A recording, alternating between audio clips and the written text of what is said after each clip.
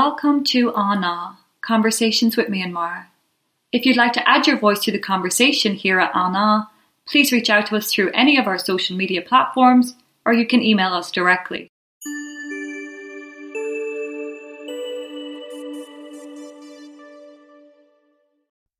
This conversation features Pinky Lwin, an international school student from Myanmar. Pinky, like so many young people in Myanmar, has had her life turned completely upside down by the military's illegal seizure of power. Her future, which she once saw so clearly, is now blurred. Not only has her education suffered, but the ongoing crisis in Myanmar is having a detrimental effect on her mental well-being. With a group of friends, she helped set up an organisation called Healing Buddies. Here she shares her experience of living through the coup and how it has impacted her, her family and her friends, and why she will never stop fighting for her people and her country.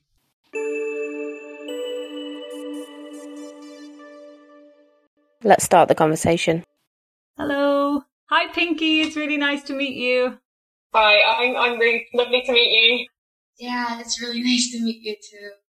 Pinky, so you've just left Myanmar, is that right? Just recently? Yeah, I left Myanmar 7 days ago. And now you're in Thailand? Yes, I'm in quarantine right now. Are you COVID-free? Yes, I am. Lucky. Yeah, because so many people now have it. So do you want to tell us just a little bit about yourself and you're a young student, I'm guessing. Yeah, I am a student. So I go to an international school when I was back in Yangon, and many of my friends do too. And it's not a big problem for us. It was still difficult for us because internet connection was cut off and everything due to the coup. But especially the government school students, they suffered quite a lot. And they're still suffering a lot because, for example, doctors doctors to be, they were supposed to get their certificates and they were supposed to graduate from university and become, doctors and start working this year, 2021. But because of this whole cool thing, they were unable to do that, and it really breaks my heart. It's not only with doctors, but it was with engineers and everything, every other university majors. So it really breaks my heart. And for international students like us, we were just in a lot of distress. It was really hard for us to study because of everything going on, but we still had to study because we still had our education going on and everything. So it was kind of hard for us to study, but we still had to. So. How did you get across to Thailand, Pinky? You there on a tourist visa, or do you have a Thai passport as well, or? Oh, I have a Burmese passport. Our family decided to come because we were kind of scared of what was going on in Myanmar, and I'm in 12th grade. I'm going to be in 12th grade in August. So it's my senior year and I'm graduating this year. So it's really important for me. So my school is in the US, actually. I started going to an American high school in California last year.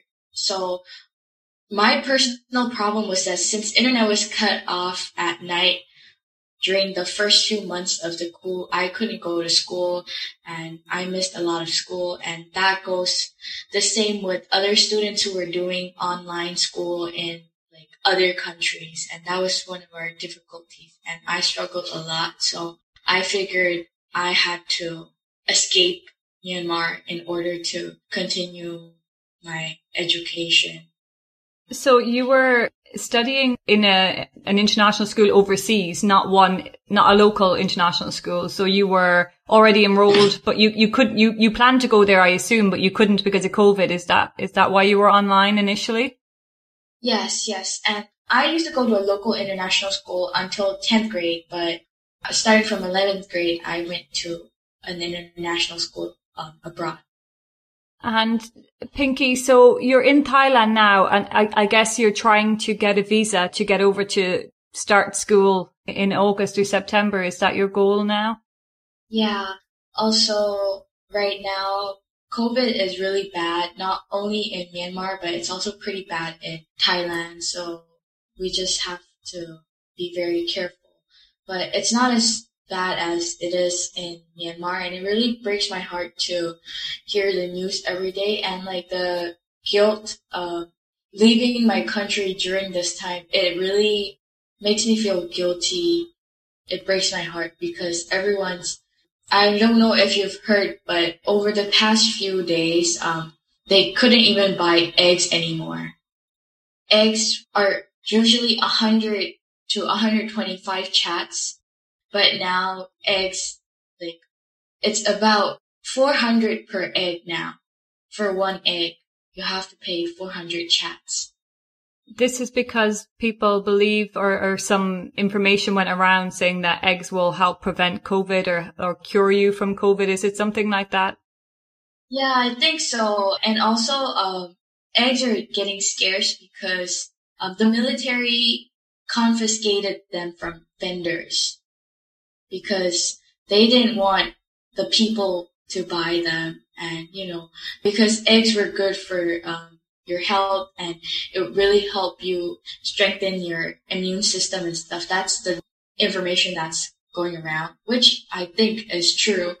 And so the military is confiscating eggs from vendors.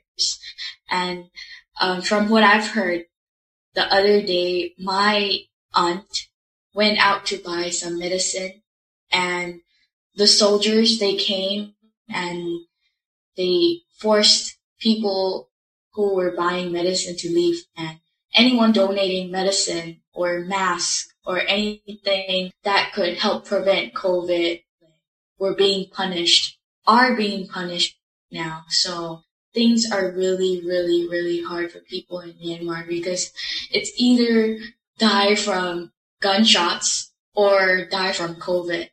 It's really hard for them right now. So I really want the world to pay attention.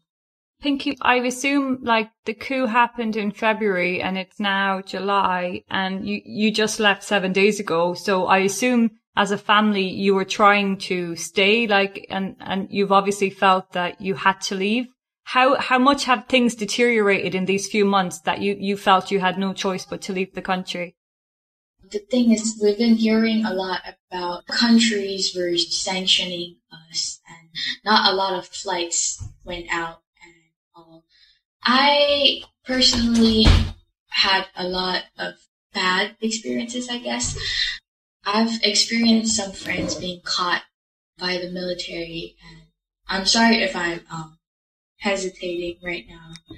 It's just, there are so many I want to say that don't worry at all. Yeah, take your time.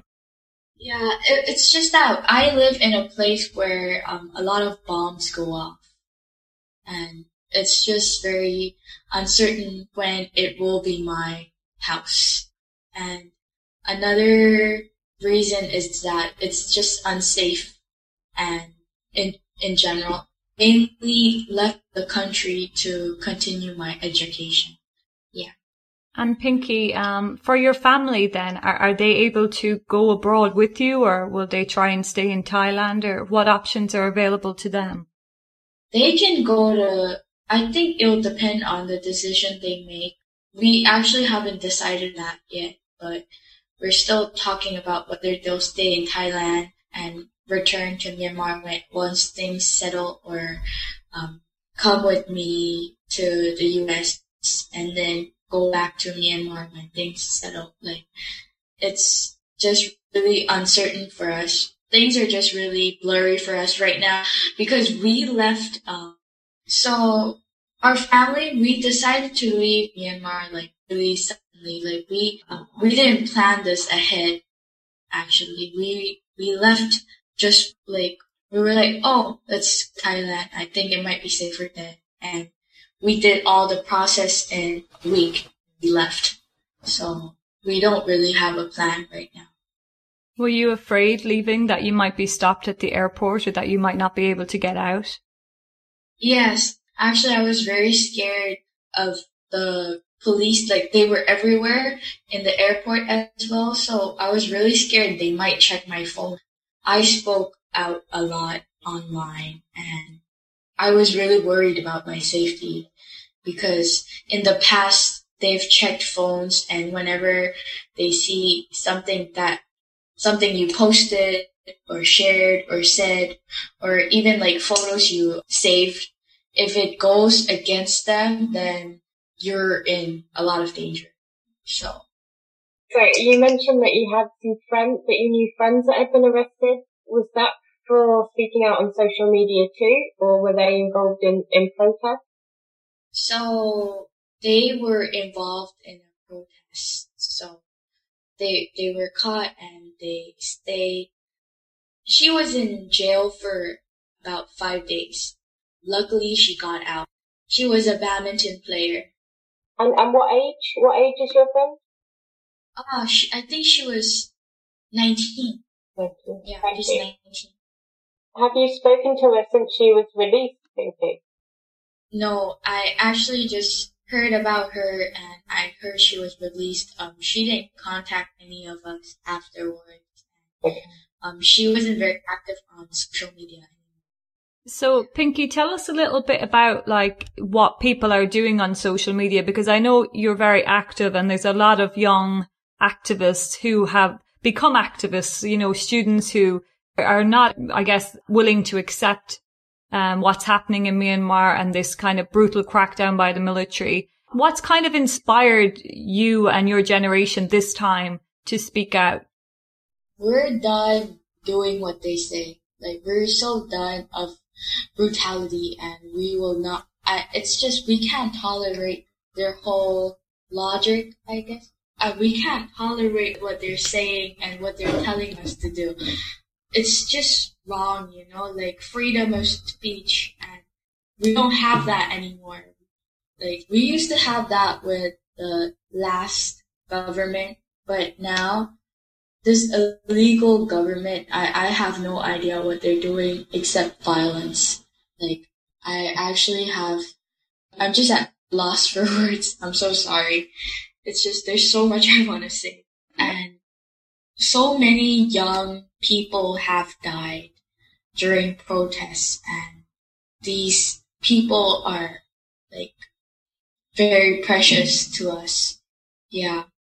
And we will forever be grateful for them fighting for us.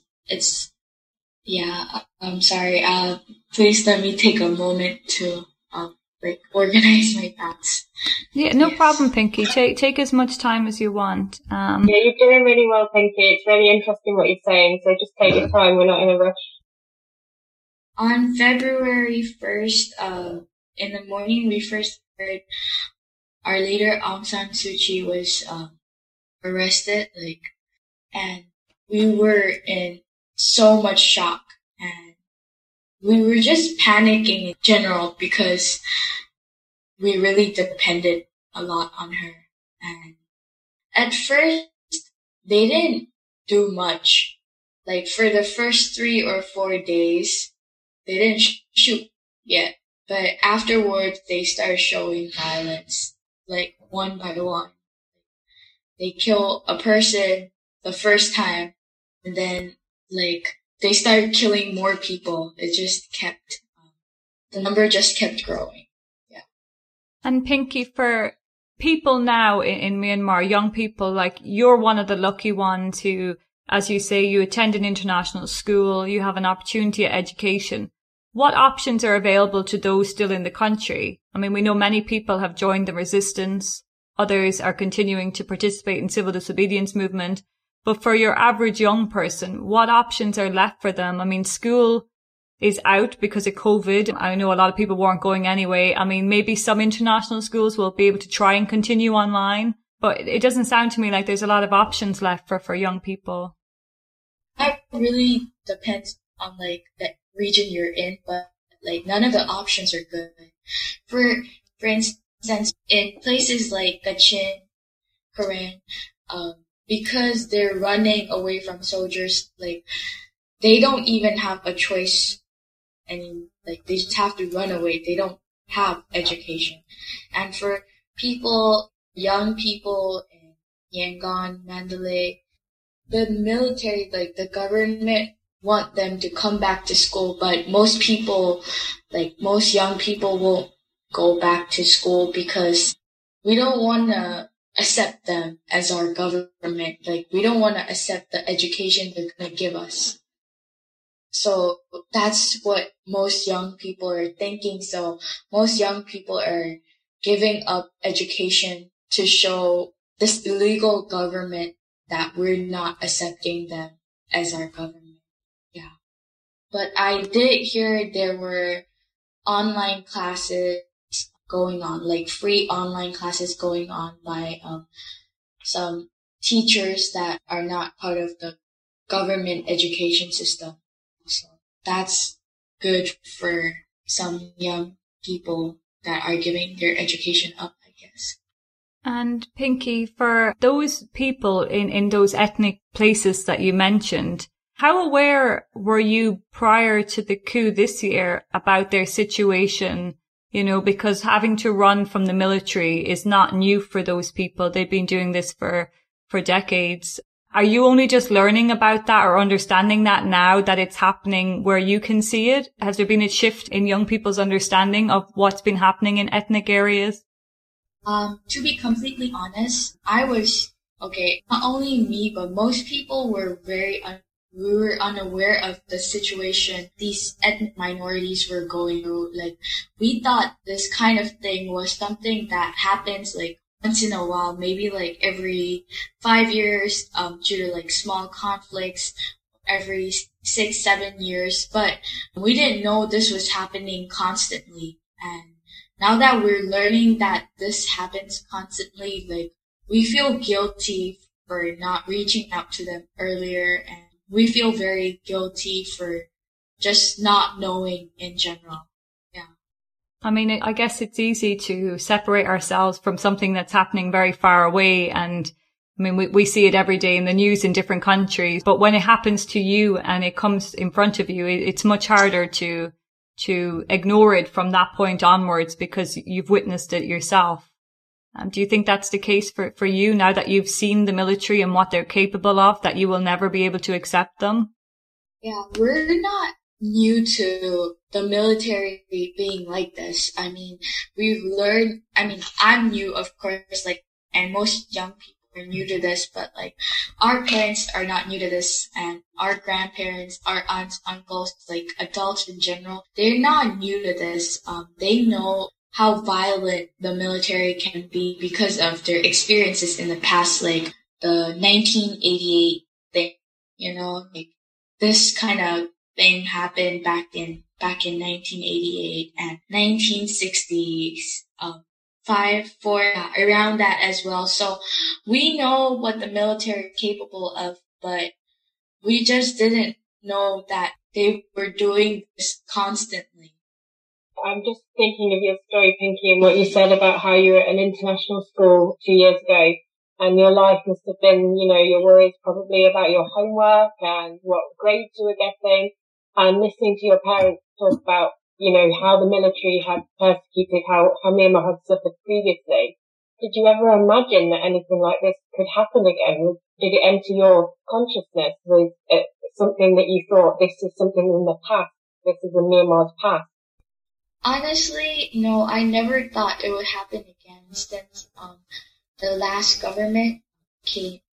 Since our leader Aung San Suu Kyi, since she came to power with the NOD government, we never thought this could happen again. Because I'm not saying like NOD is perfect and everyone makes mistakes, but I'm saying we thought we could see the light since they came to power, because a lot of things in our lives were improving, like our freedom of speech, and small things were starting to improve, like public transport and like other things we may not notice. Yeah, So we never thought like we would have to experience like this again. And we always thought it was our country is just going to get better and we can finally be one of those developed countries in a decade or so. That's what we were imagining. That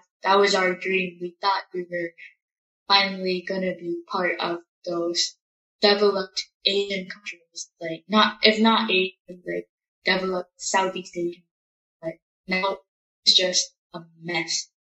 Pinky, when you mentioned the bombings happening and that they were moving through your area, your neighborhood, and you felt it might be a matter of time before maybe your own house was bombed, who was carrying out these bombings, and did you feel a direct threat to your life or your family?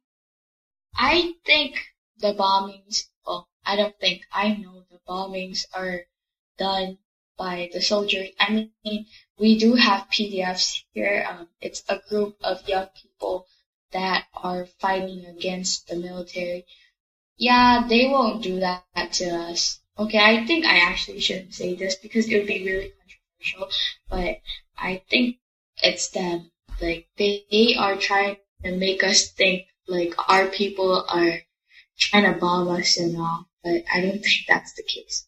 Yeah, in general, bombs were going off very often. And for the bombings, I mean, we've heard, different reports of these bombings, and some of the bombings people have said are PDFs, and they're ones that are just sent kind of as a warning, with no intention to hurt anybody. We've also heard reports of soldiers planting bombs and blaming the PDFs. But I guess it doesn't matter where the bombs are coming from. If you're living there, there's a real risk that you could get caught up in the crossfire. And, if you're in the wrong place at the wrong time and a bomb goes off, you're in big trouble. Yeah. So the thing is, I think the PDFs, they don't bomb areas where like we live. They don't bomb areas where there are people. They usually bomb police stations or soldier camps, I guess, like places where soldiers live. Yeah, that's where they usually bomb, where they usually set up bombs. They usually don't do that. So whenever a bomb goes off in an area with a lot of people, we know that it's soldiers. Yeah. And Pinky, do you live in a particularly anti-military area or very pro-NLD area, or are you just in is it just a regular area, not necessarily very pro-NLD? I'm just wondering why that area was targeted so much, or was there certain people there they were targeting?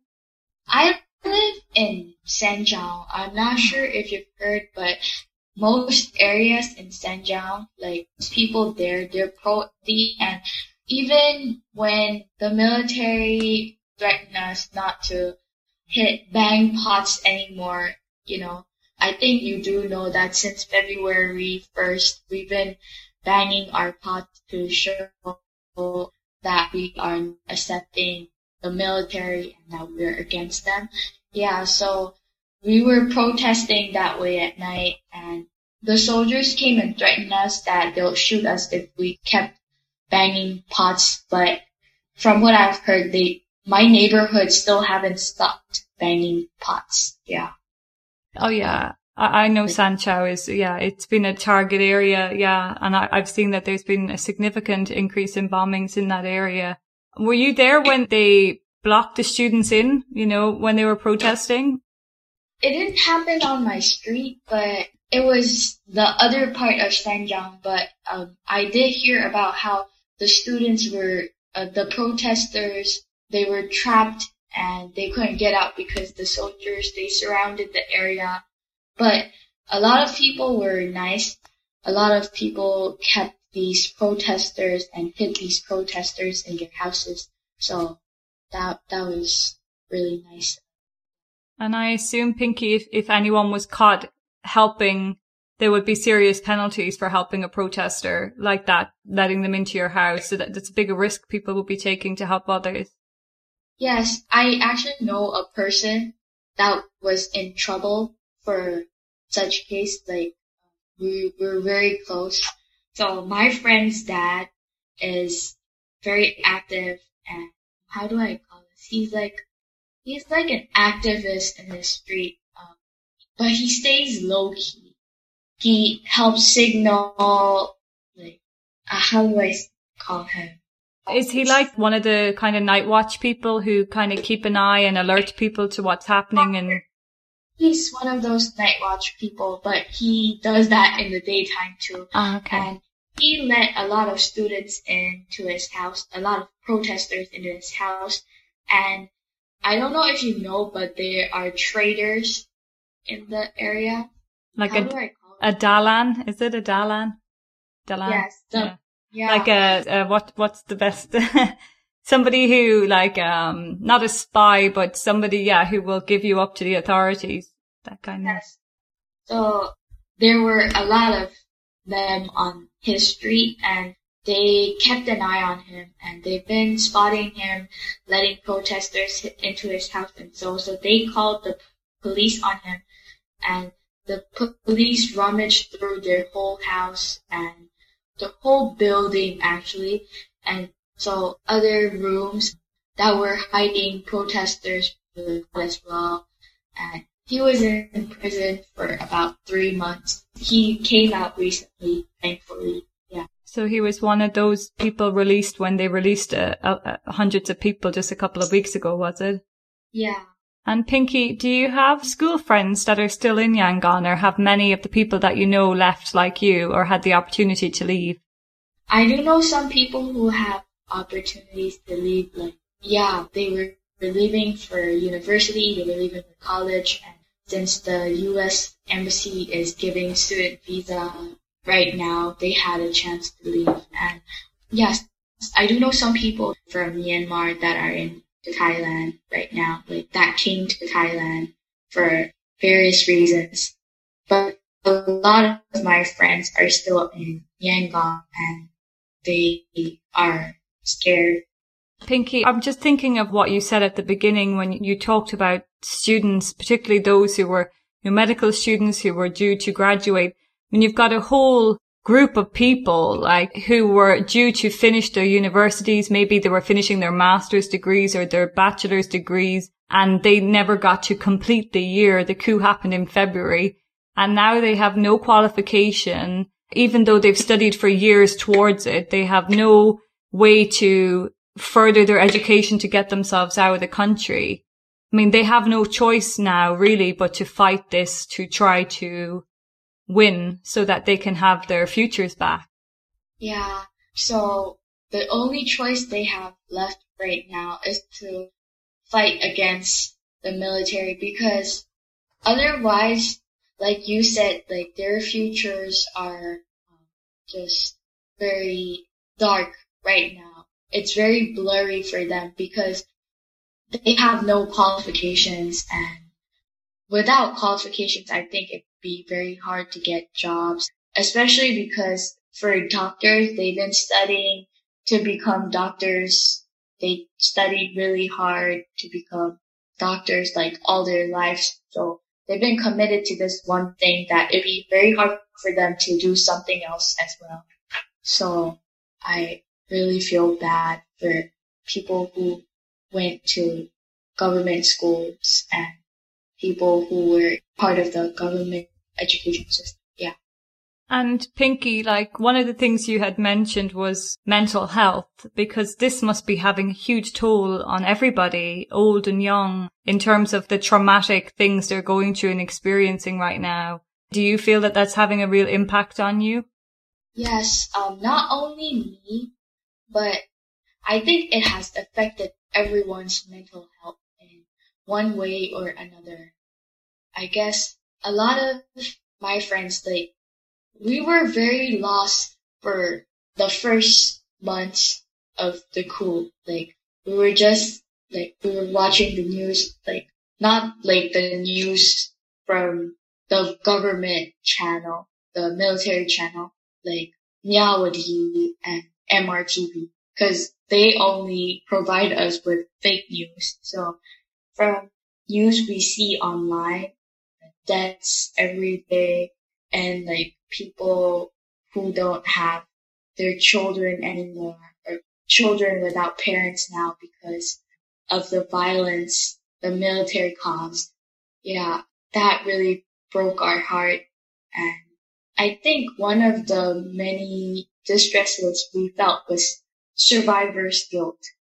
Like, most of us were unable to do anything, but we couldn't do anything but just watch and speak out online, because most of our parents wouldn't let us go out and protest because they were also very worried about us, and they were concerned about our safety, so they wouldn't let us go out. And survivor's guilt was one of the many things we went through.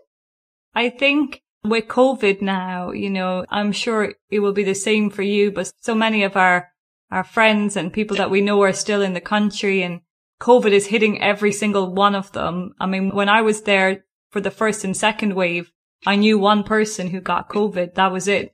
And now everybody I know has either got COVID or someone in their family has got COVID. And we can see, these videos with the military turning away ambulances at the hospitals, not giving oxygen to the people. People are dying who could be saved with basic medical care. And that's got to be very traumatic for everyone right now too, watching their loved ones die that don't need to die. Yeah, like you said, almost everyone I know had someone in their family or someone they know have COVID, or they themselves have COVID. Yeah, it's really hard right now. And a couple of my dad's friends have died over the past week. And my aunt is in critical condition right now. My aunt, as in my relative, one of my relatives, she's in critical condition right now. Her oxygen level is under 30. So we're guessing she won't survive. Yeah. Is she getting treatment at home? Did you try to get her to a hospital, try to get oxygen? What was the process? From what I've heard, they tried to call an ambulance, but they couldn't call an ambulance.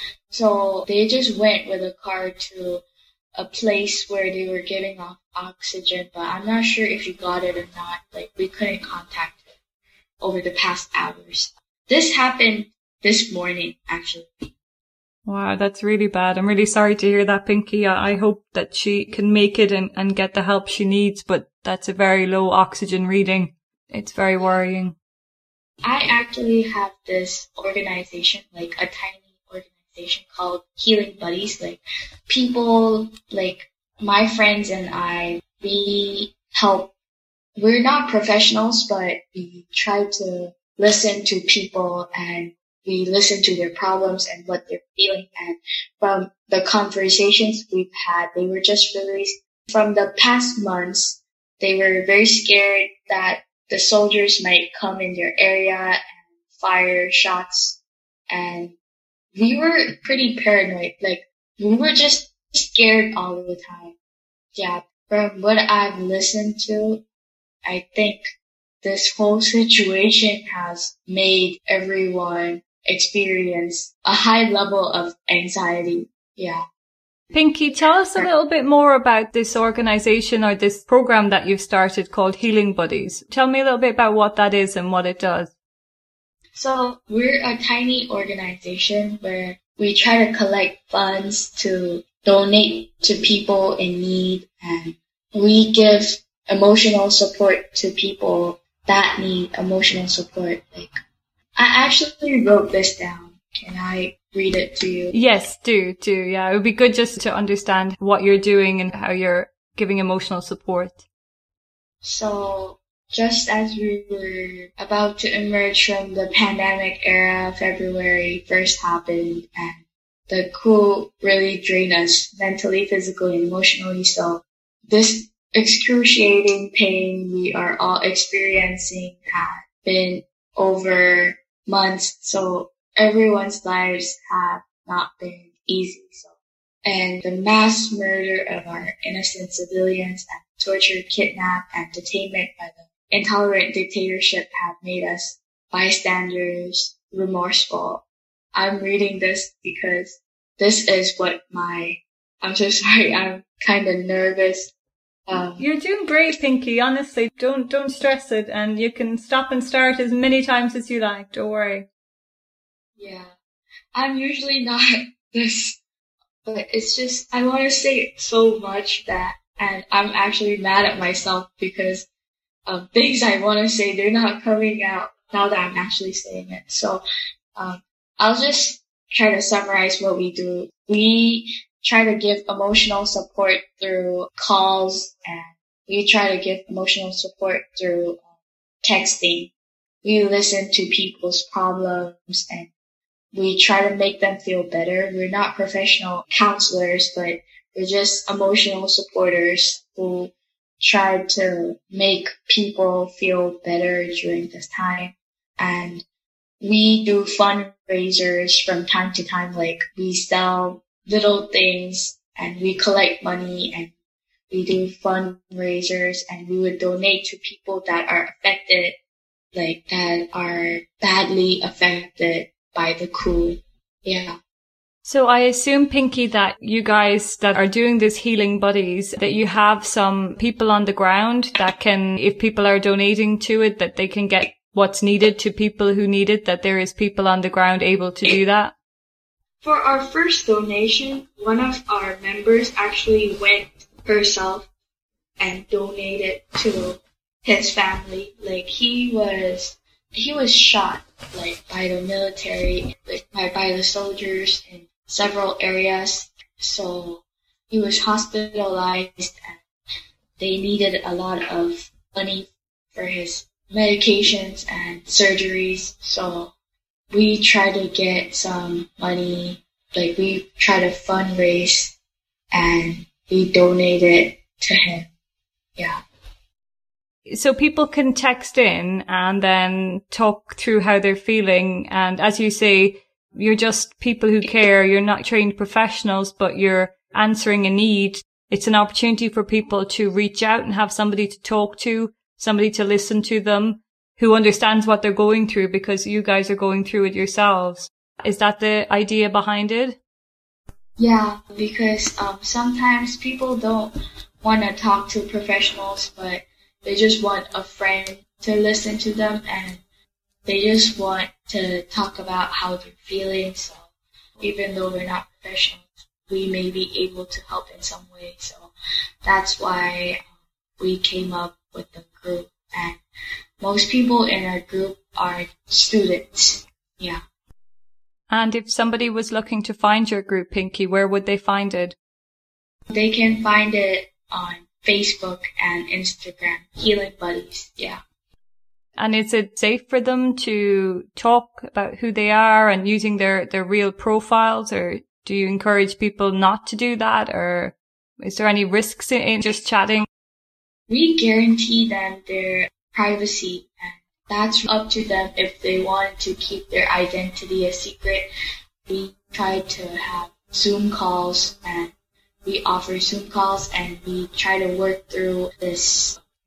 Pinky, what's next for you then? I mean, you're still in Thailand while you complete the rest of your quarantine. And then, I mean, COVID could hold flights back. You know, we've seen Myanmar added to the red list in a number of countries like the UK. So I'm also worried for students who are due to start university in the UK, that they might not be able to get there because the visa office for the UK is also closed in Yangon.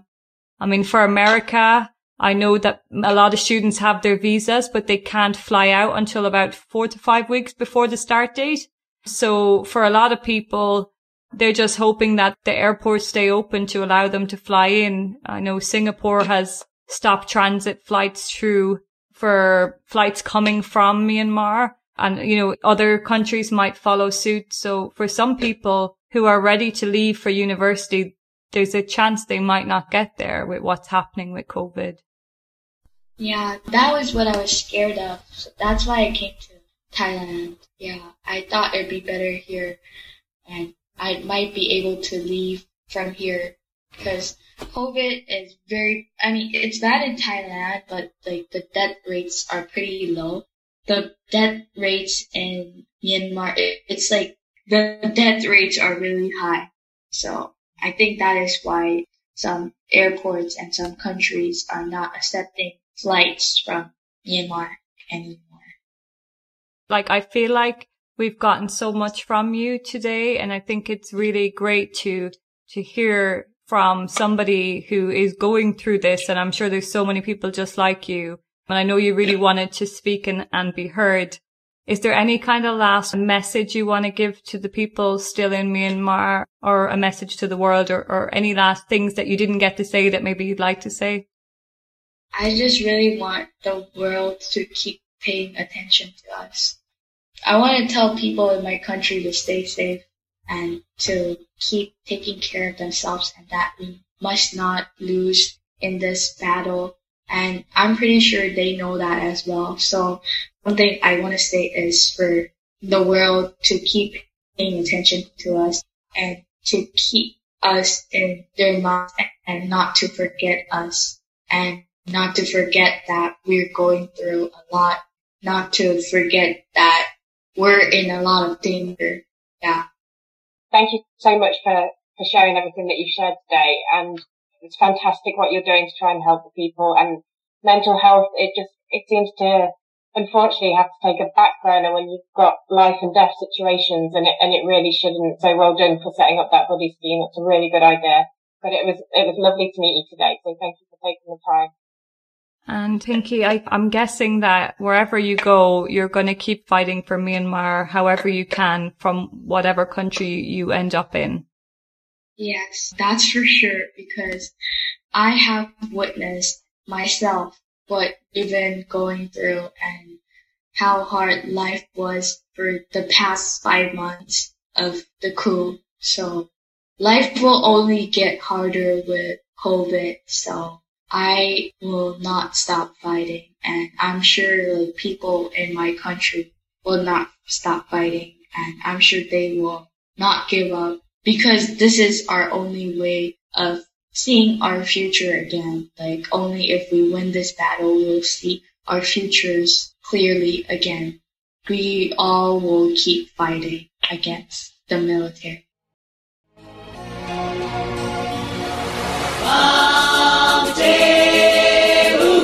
Thank you for listening to Arnar Podcast. You can follow us on all major social media platforms. It's at Arnar Podcast, spelled AHNAH. Please like, follow and subscribe. Myanmar remains in our hearts and thoughts. We have not forgotten you. Let's keep the conversation going.